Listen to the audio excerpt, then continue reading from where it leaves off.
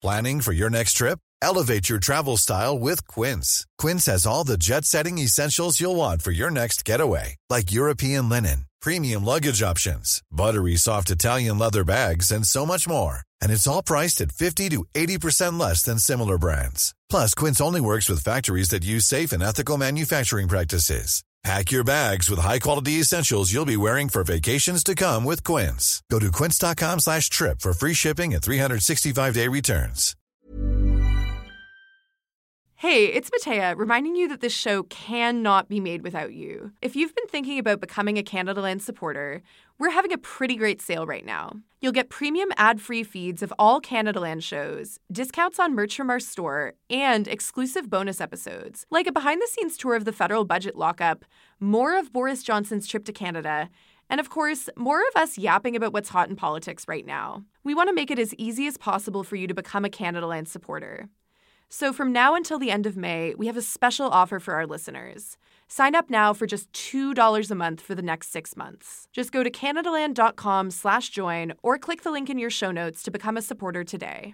This episode of Oppo is brought to you in part by HelloFresh, the meal kit delivery service that shops, plans, and delivers step-by-step recipes and pre-measured ingredients so you can cook, eat, and enjoy, even if you're a total idiot in the kitchen. For half off your first box of HelloFresh, go to hellofresh.ca/oppo50 and enter OPPO50. This episode of Oppo is also brought to you in part by Endy, the 100% Canadian-made mattress. Now, what does it mean to sleep on a Canadian-made mattress? It means going to bed knowing that the mattress you sleep on was ethically made, locally sourced, affordable, and it smells like maple.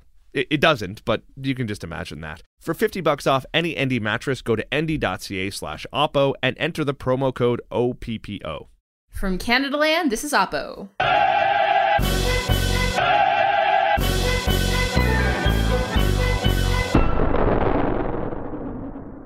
On this week's show, Jen checks in with the Bozo volcano that is Alberta, telling us which UCP candidate thinks which minority should burn in hell this week. My goodness, let me tell you, this has been a bad week to not be able to drink anything.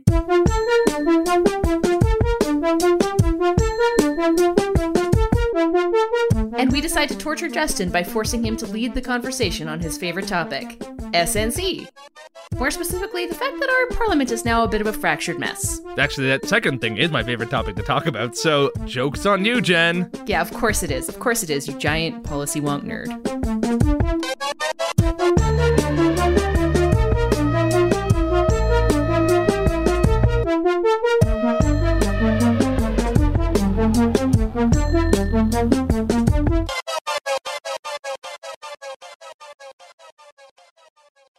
I'm perfectly aware that most people in the rest of Canada believe that the outcome of the Alberta election is a fait accompli. What is that, my fucking classy French? way of saying it. Are you sure you're from Alberta? I'm sure I said it wrong. I mean, does that count? Did, yeah. Actually, that's very perfectly Albertan, saying French wrong. Yeah, well, you know. That's... Apart from the Franco-Albertans, you guys are great. However, there's a couple of reasons why I think people should be paying attention. We mentioned this last week, that the Alberta election is a bit of a trial run for what's going to happen in the federal election. And what's becoming very, very clear to me is that the Bozo eruptions coming up in this election have a real chance of derailing the UCP's chances for a minority government. I realize people are going to be very skeptical when I say that, because it's Alberta, and of course it's going to vote Conservative because Alberta is Alberta, and everybody knows everything about Alberta. But I actually think that things are starting to really shift, and they're started to shift on Wednesday night when Jason Kenney gave this amazing interview to radio talk show host Charles Adler. Basically, it is one of the most damning interviews I've ever heard in my life. Do you see a woman's choice to have an abortion, her reproductive choice? Is that a choice to murder a baby? I could go on. Here, Mr. Kenney, we could put this to bed immediately if you could only offer a genuine, fulsome apology. I'll move on from San Francisco. Have you ever offered a genuine, remorseful apology for the many people that you and your colleagues hurt with that initiative? Charles, I've said that I regret many things I did when I was a young man. That's not an apology, Mr. Kenney. I wouldn't take the same That's position. not an apology. I've expressed my regret for positions I took. Well, I haven't gotten an apology yet, so I guess I've given it 3 tries, and I'll quit on that. I was in shock, as many people were, when they heard Mark Smith's sermon, the misogynistic crap the homophobic sewage was shocked. Adler, who's like a friend of Jason Kenney, and I think because they had a certain friendship and a rapport, and I say had, was able to go after him on like a peer-to-peer level that I don't think anybody else has ever really managed to accomplish. I mean, I've interviewed Kenney a couple of times, and I've never really managed to maneuver in this way. But it's a remarkable interview. You know, he asked Kenney 3 times to apologize for like the activism that he took part in the 1980s, which kept gay partners apart during the height of the AIDS crisis. And these were partners who were dying in hospitals at the time, you know, and 3 times he went after them. And 3 times Kenney was like, well, you know, I regret many things that I did as a young man. I was like, well, that's not an apology, dude. You know, Jason Kenney went hardcore on the fact that, you know, he's running the most diverse slate of candidates of any political party in the country. But then when challenged on how many gay candidates he had, he kind of admitted, well, none. Yeah, there's none. There are just a whole bunch of incredibly odd telling answers. And if you've got half an hour to kill, you really should listen to it because it's riveting radio. But there's just answers that you listen to it and you're just like, what? Let me put a plug in for this interview because I think, you know, a lot of people coming into it or hearing about it would go, okay, yeah, it's a radio host doing his radio host thing. But I don't think people give him enough credit because Charles Adler is like one of the most old school radio hosts in this country. Yeah. And he is so good at what he does. It sounds like when you listen to it, it kind of sounds a bit pompous. It sounds a bit kind of ad hoc, like he's just throwing stuff out. But if you actually sit back and look at this interview, it is the most well-constructed takedown of a candidate I think I've seen in a long time. You know, it starts friendly. He goes into, you know, one subject just when it gets really tiresome. He moves on to the next one, and we don't realize along the way he's building to this big culmination that kind of wraps up everything he'd done over the course of the half hour into this just absolute fuck you of a finale where it's like, you know, okay, do you think that maybe your past is contributing to the absolute shit show of a murder of nutjob candidates that are following you around? Do you not recognize that? And it's just brilliant. It's absolutely brilliant. Like you actually just have to listen to it. You've got to listen to the whole interview. And I think that what's amazing about this too is like, I think honestly only Charles Adler could have done that interview and have it be as effective as it was. Yeah. Right? Because a couple of reasons. One, you can't just say, I know a lot of people who are on the far right say that Charles Adler is now like a left-wing whatever. I'm not going to get into that. But like normal people can't dismiss Charles Adler as some kind of far left progressive communist with an axe to grind against Jason Kenney. I mean, these guys are by their own admission friends. It's very clear that this is an issue. LGBTQ issues are very important to Charles Adler, and it's an issue that he's genuinely very passionate about. So, you know, it gets him right in the heart. It's very emotional to listen to. It's very painful to listen to.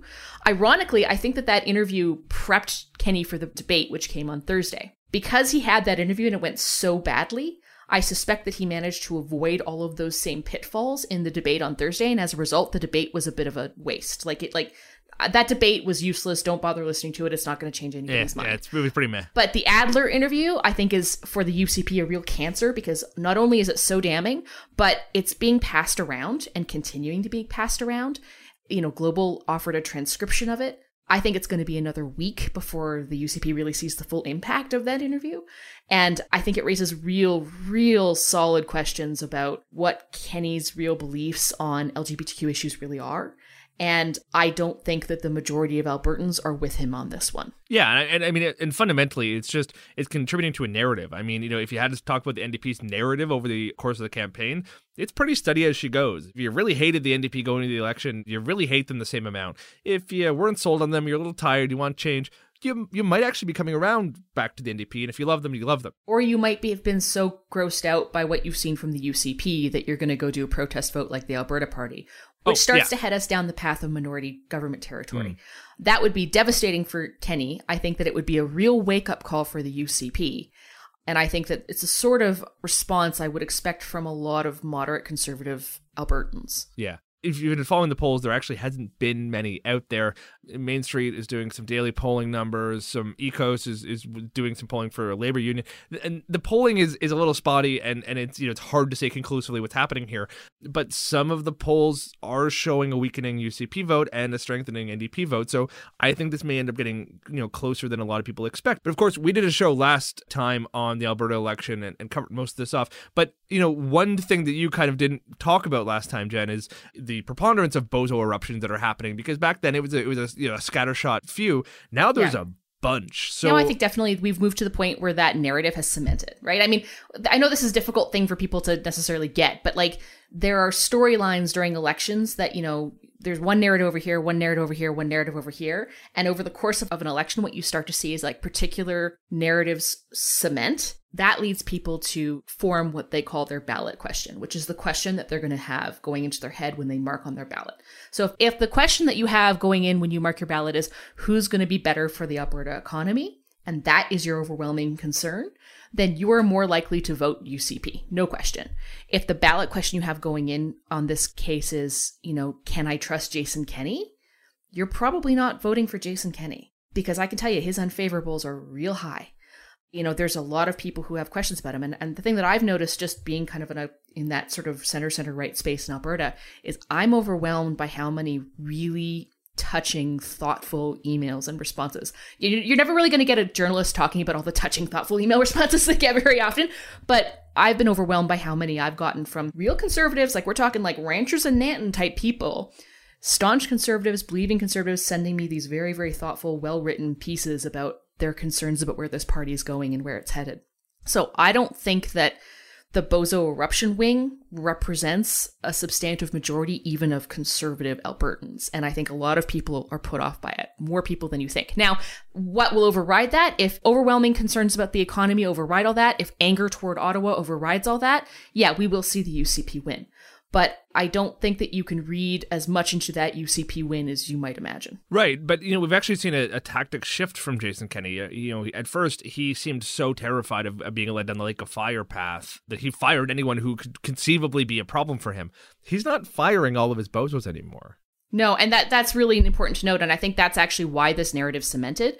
He was pretty ruthless about cutting out candidates and nominees who had any whiff of wrongdoing about them. And what changed is, of course, the deadline passed by which they could exchange one person on the ballot for another. So, like, the latest Bozo eruption from Mark Smith, this is where a memo that he wrote as the Wild Roses education critic came out. It's just this bizarre rambling memo about how he thinks that, Christian schools should be able to fire gay teachers. I mean, it's almost incoherent. And he's authored some other stuff that's come out since then. Of course, he, famously said that, women who choose to have an abortion do so with love. And this is when the Charles Adler really goes down. One of his sermons came out and it was really just creepy and disturbing. It sort of incidentally conflated homosexuality with pedophilia. Like, it's all the classic hits here. What was different about this is that Jason Kenney stood behind the guy, wouldn't fire him, and of course it's too late to fire him, because if he drops out of the race now, they can't replace him with another UCP candidate, which means they lose Drayton. And if they lose Drayton, well, that's one less seat, and if they think that they're on the verge of a minority government, they're not going to risk the seat. So, I mean, that's what's changed here, and that's why people have gone like, wait a minute, buddy. The election is painfully soon. April 16. Do you want to make a prediction, Jen? No, I think it's too soon to be making a prediction, because if I've learned anything in Alberta politics, it's that generally people don't really make up their mind until about 48 hours before the election. So I don't think that I'm going to be putting forward any bets publicly. Well, you can be a pansy all you want, Jen. I made a bet a long time ago based on nothing other than not totally believing that Jason Kenney can deliver on this, that Rachel Notley will eke by with a victory. And I didn't say minority or majority, but I still think Rachel Notley will be premier the day after, and I've made my bet. And if I'm wrong yet again, feel free to make fun of me. We don't call you the Oracle for nothing, Justin. This episode of Oppo is brought to you in part by Endy, the 100% Canadian-made mattress. Buying a Canadian mattress is cool. It makes you look cool. It gives you that sort of raw, cool appeal that you see in all those people you idolize. But more than that, it also gives you the best possible sleep. It is scientifically proven that cool people sleep better, and they're cool because they slept better.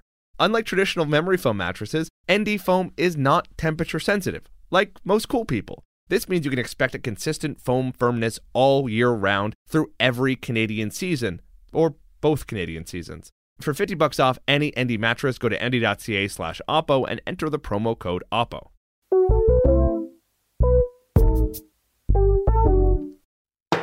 Silence! Silence! Jen Gerson, you are called before the Liberal caucus today on the following charges. I imagine they'll be plentiful. Speaking to the media with an express consent from the PMO. Ooh. Recording a conversation that makes the government look bad. Showing a lack of caucus unity. And being difficult in such a way that has nothing to do with you being a woman. How do you plead? Guilty, except for the last part. My difficulty is absolutely and inextricably linked to the fact that I'm a woman. Either way, we're going to go ahead and just throw you in this lake anyway. Thank you very much, Sunny Ways. Awesome. It's been a fantastic 2 weeks for the Liberal caucus. It's been brilliant for them, eh? It's been such a fucking mess.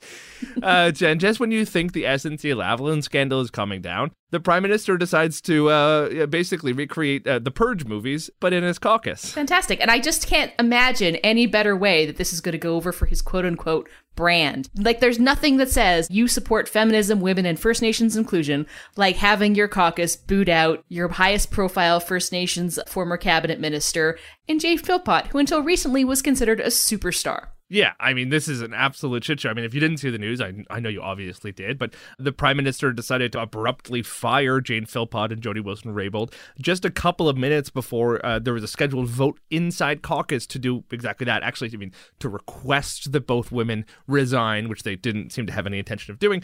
That didn't end up happening. Justin Trudeau comes out, meets with both women, tells them, "You're out, baby," and then goes and gives a speech to his caucus where he explains that the undesirables have been purged from the ranks. And if you follow this speech closely, the Prime Minister explained that he had to fire Jody Wilson-Raybould because she was surreptitiously recording conversations, and you can't do that because it erodes trust. And, never mind what they were talking about on the phone call. Just the fact that you recorded it is crime enough, and she gots to go. And also Jane Philpott's bad too. Yeah, because, they're friends. Because they went to the bathroom together and did their lipstick, I guess. That's how that works.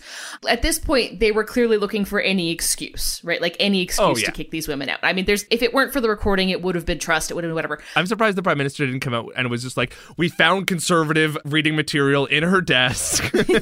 She's been indoctrinated by the enemy. She's a counter-revolutionary and she gots to go. We checked her Liberal assigned computer and found that she downloaded porn once. Like... That's the level of stuff here. I mean, one of the great quotes coming from that Trudeau tweet, which he justified kicking them out, is where he says, quote, "Diversity only works when there's trust." Justin, could you please explain to me what that means exactly, that we can only have people of color and women in our caucus as long as we quote-unquote trust them not to, challenge us in any meaningful way? Because that's kind of how I read that. I mean, I don't know what the hell it means. I mean, I think half the Prime Minister's tweets, it's, mindless bafflecab. I will say that there's one point here that I do want to kind of dig into. Hey, I'm Ryan Reynolds. At Mint Mobile, we like to do the opposite of what Big Wireless does. They charge you a lot, we charge you a little. So naturally, when they announced they'd be raising their prices due to inflation, we decided to deflate our prices due to not hating you. That's right. We're cutting the price of Mint Unlimited from $30 a month to just $15 a month. Give it a try at mintmobile.com/switch. $45 up front for 3 months plus taxes and fees. Promo rate for new customers for limited time. Unlimited more than 40 gigabytes per month. Slows full terms at mintmobile.com. Little bit, because I've seen a lot of people come out kind of, aggressively suggesting that firing both women is in and of itself sexist, that it is proof of sexism and discrimination against Indigenous people. On the flip side, I've seen a lot of reasonable people balk at that so aggressively to say, if they were men, they would have been fired too. And, I think that dichotomy totally misses the point. And I mean, it's the exact point the Prime Minister tried to make when he appointed his cabinet. This isn't about requiring a number of women in a room. This isn't about dictating quotas or calling other people racist because they don't believe in that same sort of quota system or the same sort of gender parity system. What it actually matters is that you want a government and a governance structure where there is a bunch of both men and women and people of color and non-people of color sitting around the table who can speak openly and engage without worrying too much whether or not they're going to be heard differently or dismissed. And firing no, Justin. Lead Indigenous... They have a moral obligation to agree with what the white man at the head of the table says. That's the true meaning of diversity. You get to come to the table and you get to have an opinion just so long as that opinion is the same thing as what your middle-aged white male boss thinks. I will say I do genuinely believe that both of these ministers would have been fired if they were white men. But I also believe that if you fire white men, it tends to have a lesser impact than if you fire prominent women, especially Indigenous women, because those people have not been around the table as long. I mean, it does have consequences. You don't get to have your cake and eat it too. You don't get to enjoy all of the praise of bringing in this diverse gender parity cabinet and then somehow not also be disproportionately penalized when you boot 2 women out. Like you can't have both of those things operate simultaneously. I mean, I would say this is that I don't think that it's sexist to kick 2 women out of your cabinet. That's not the point. That's not the argument we're trying to make here. I think ultimately this doesn't so much come down to a question of feminism, but it comes down to the question of, wait for it, independence. I will say, the Prime Minister got absolutely mocked and made fun of for his whole spiel about gender-based analysis. If you send a bunch of construction workers into a small town, you have to take into account the impact that might have because they're predominantly male. And that town probably isn't, or isn't probably just gender balanced. I think you're going to have to do the same thing for him firing 2 women. Is it in and of itself sexist? No, but there's a gender analysis to be done there that actually has an impact. And the Prime Minister, when he got called on that, decided to literally pit women against each other and say, it's hard to choose between Chrystia Freeland and Jody Wilson-Raybould. Hey, guess what? No one's asking you to pick. It's so hard for him to choose between this one woman who's parroted every line that he's said in public and sacrificed her own credibility to salvage his, and the women who are actually challenging me in a meaningful way. It's so difficult. How can anyone be asked to choose between those 2 women, Justin? And of course, it's not okay to have cabinet ministers going out and trying to knife you in the back. I mean, at a certain point, you can't have, your Treasury Board president come out and say, oh yeah, our government really fucked this up. Which is the reason why Jane Philpott resigned. That's literally why she said she resigned. She said, and that is with the appropriate action. Because, I mean, if you are in cabinet and you feel like you cannot, in good conscience, continue to support the motions of your cabinet, then you have an obligation to resign. And that is exactly what she was supposed to do. So good on her for it. She sacrificed her future in the Liberal Party. Right. But there is not that same demand of caucus unity. I've heard this phrase so many times over the last couple of weeks. Caucus unity. We need to have caucus solidarity. Caucus unity. That is a very Canadian concept. That mentality does not exist in the same way in most other modern democracies. We demand the unity of our political parties in the House of Commons to a degree that is absolutely bizarre. I mean, I've been doing a bunch of research on this in the last week. There is few other examples of the major economies, of the major democracies, of parliaments being this lockstep. Really, the only similarities you can see are in New Zealand and Australia. Of course, Australia also gives caucuses a lot of more power. Individuals, MPs in caucus have a lot more power than ours do. And in New Zealand, they have a mixed member system that makes things a little more complicated. I think that you're absolutely correct. I mean, what we have evolved, I think, in the last 100 years in Canada is a weird hybrid system. It's not quite the Westminster parliamentary system anymore. Because under the Westminster parliamentary system, what you have is individual MPs are ultimately responsible to their constituents. And leaders are actually responsible to their caucuses. So that if your caucus basically says, nah, fuck y'all, you're out, Prime Minister, he's gone. But what we've actually created with our weird hybrid system is a total inversion of that. Now MPs are beholden to their parties and centralized power in the party. So in order to gain any kind of access to political power in our system today, you need to be beholden to a highly centralized, highly secretive, not terribly transparent private club called a political party.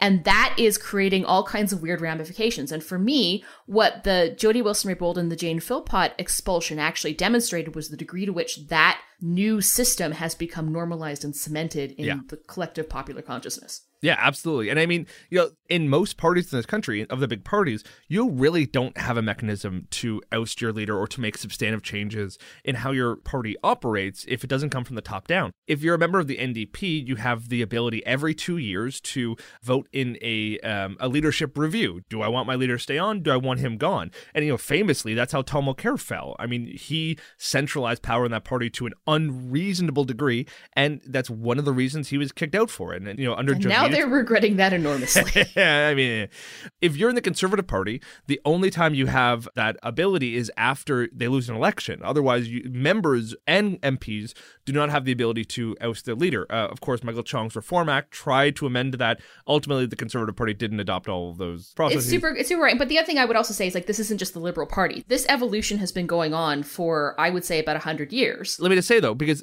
at least those other two parties have mechanisms where, if nobody else, at least the members of the party have the ability to oust a leader, which is ultimately one of the most impactful things you can do in a party. Mm-hmm. In the Liberal Party, there's just no mechanism to get rid of a leader, not by the membership and not by the caucus. Well, technically that's true and technically that's not true, because according to sort of unwritten precedent, If the Liberal caucus were to say to Justin Trudeau tomorrow, we've lost confidence in you and we are not going to vote with you on a confidence measure, he's out.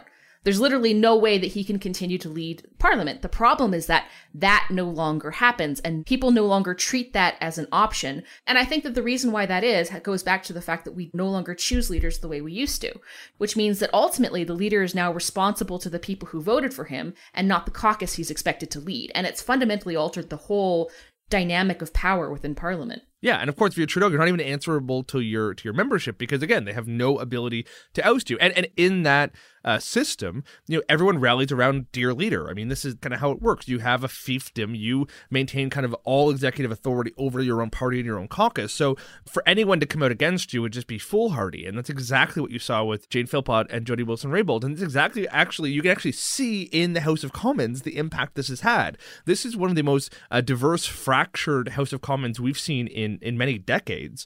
Beyond just having kind of the big caucuses, we now have these little splits and a big, rump of independents. You have, of course, your Green member who's elected. You have your CCF member who is kicked out of the NDP. You have your People's Party MP who is kind of resigned, but also kind of kicked out. I mean, that was kind of a chicken and the egg sort of thing. And you have 7 independents and 3 vacant seats. And the one big commonality with a lot of those independents and the vacant seats is that most of them are Liberals. And they either left or were fired in ways that probably should raise some eyebrows. But here's actually where the real avenue for reform could come into play. Because if it becomes more normal to have people from smaller parties or independent MPs sit in Parliament, and that rump starts to get larger and larger and larger in reaction to the extraordinary centralization of power in parties, then what you have is that you have a growing caucus of people who are in power and empowered and not beholden to the traditional party structure.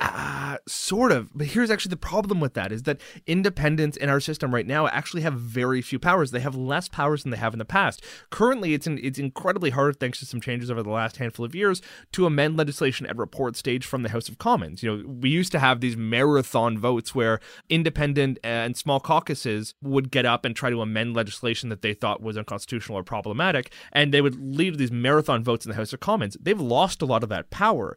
Independents and smaller parties still don't really have a lot of authority to go sit on committees. There's some kind of new precedent being evolved around that. But generally speaking, even if we had, 40 members who came from smaller parties, that is, parties and caucuses that are not recognized by the House, they don't have the same rights and powers as those from major parties. So actually, we would see a weaker parliament, a majority government with more power if we had a more fractured and diverse House of Commons, which is actually a really terrifying thing because that's kind of the way things are going. But unless you get to a tipping point, right? Like there has to be a tipping point at which independents make up enough of the parliament in order to either form a kind of independent party effectively, which would be an artifact, and gain some of the powers that a party would have.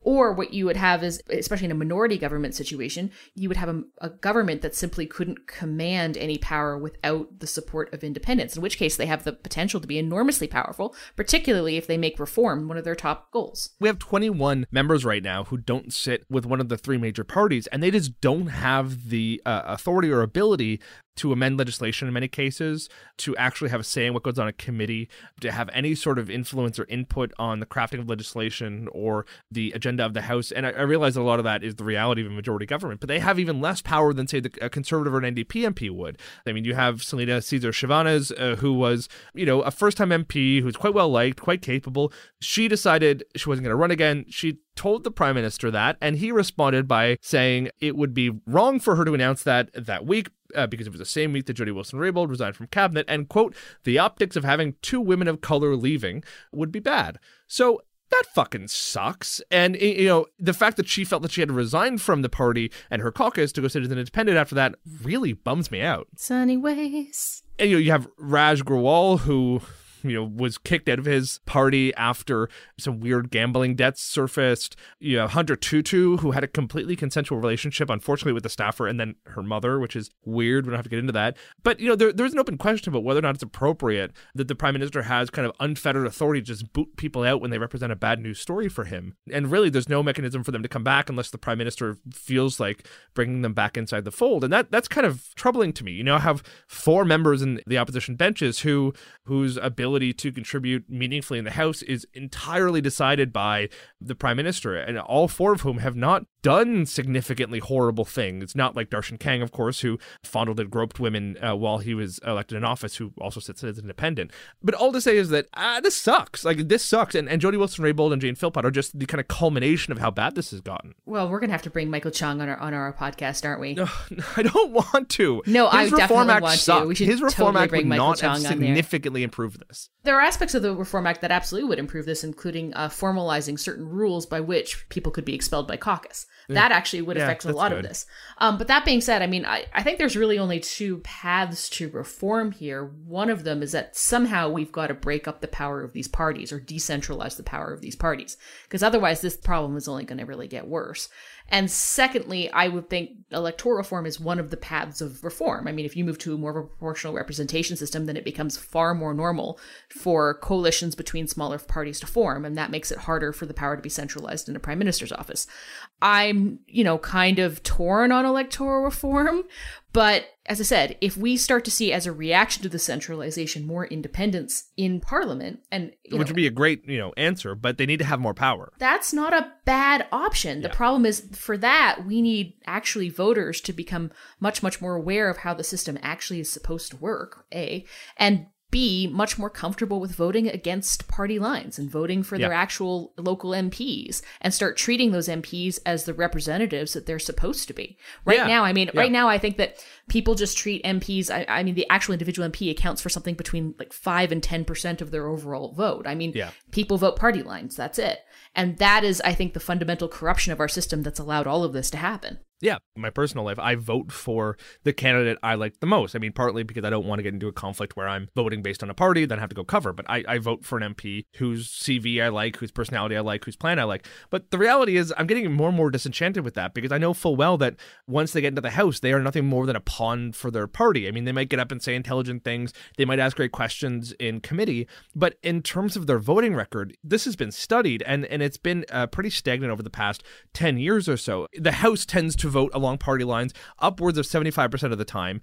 Caucus by caucus, it actually, the divide is much worse. The Liberals tend to vote around 75% of the time in unison. The NDP has voted between 95 and 100% of the time in unison over the last couple of years, which is terrifying. The majority of MPs in the House have never voted against party lines, even when the vote is not whipped, which means that, the level of cult-like devotion to your gang has gotten to the point where there's no independent thought behind legislation. I do not believe that, all of the, 177 Liberals in the House all firmly believe that every single piece of legislation introduced by the government is good. I don't believe that. It's terrifying to me.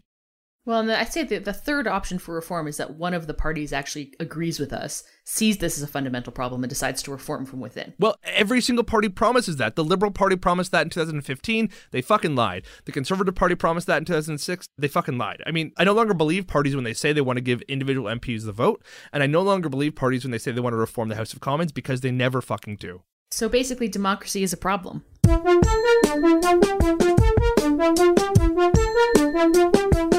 Well, that's it for Oppo. We will be back again in 2 weeks. Commons just started their look at the history of oil in Canada, including North America's first oil well, which was actually just outside of Toronto. So take that, you smarmy Eastern elites. Okay.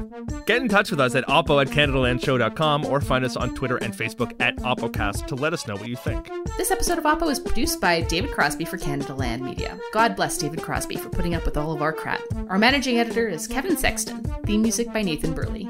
I have the last word this week, and that word is Rasputin. Apparently who Jerry Butts most resembles, according to one op-ed in the Globe and Mail. And instead of that shitty song from the 70s, I'm going to leave you with this song instead. She's crazy like a fool.